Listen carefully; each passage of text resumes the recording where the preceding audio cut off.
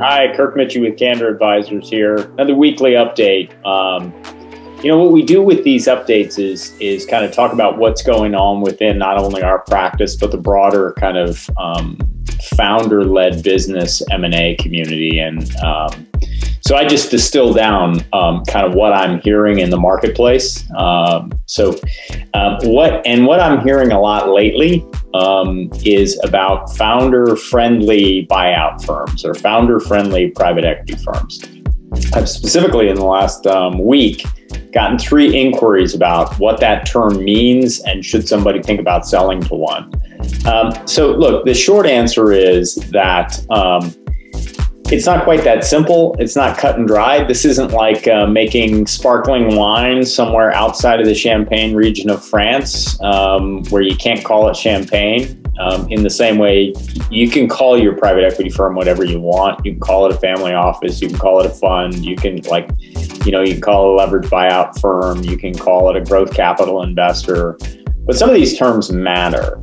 All right. So initially, what is now considered to be private equity was leveraged buyouts. In other words, buying a company with some portion in equity down and borrowing the rest, trying to add your capital, your strategic guidance, and your operating expertise as the private equity investor to make it a more valuable business. Not always better, but definitely more valuable, and then reselling it, either by making a public company or selling it to a private or public company, or maybe even another fund.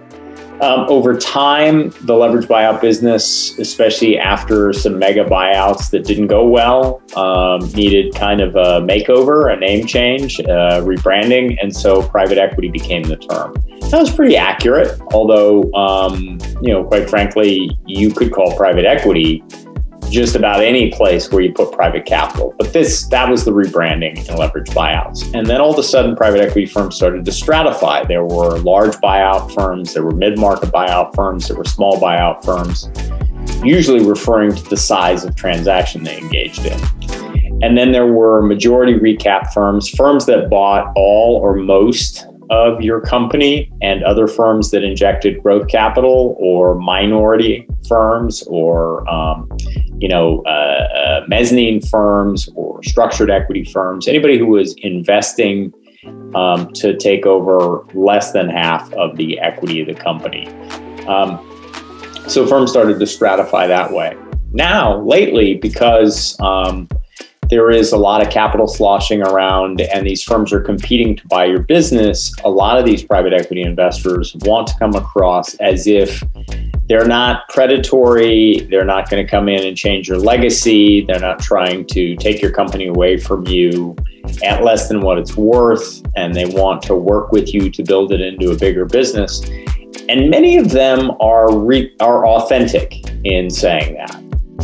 That said, look, they're still private equity firms. They still have a different agenda and are shooting for a slightly different outcome than you are as the founder selling your firm. So the key is, right, if they're founder friendly, that kind of means that they're investing alongside you, that they're not investing in your business on ambiguous terms. They're not giving you earnout targets that are hard to hit. They're not necessarily kind of controlling what you can or can't do with the business. They're investing capital alongside you to help grow the business together in a collaborative way.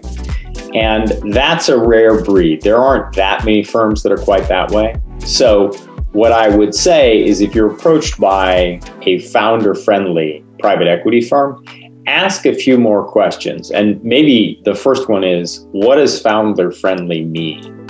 And it should be translatable into the terms and structure they use to buy a part or a majority or all of your business. And if we can help to clarify any of that, whether it's in retaining us to engage in the conversation with them, or just giving you the benefit of our experience and opinion, please navigate over to candor-advisors.com and reach out. Thanks. Have a great week.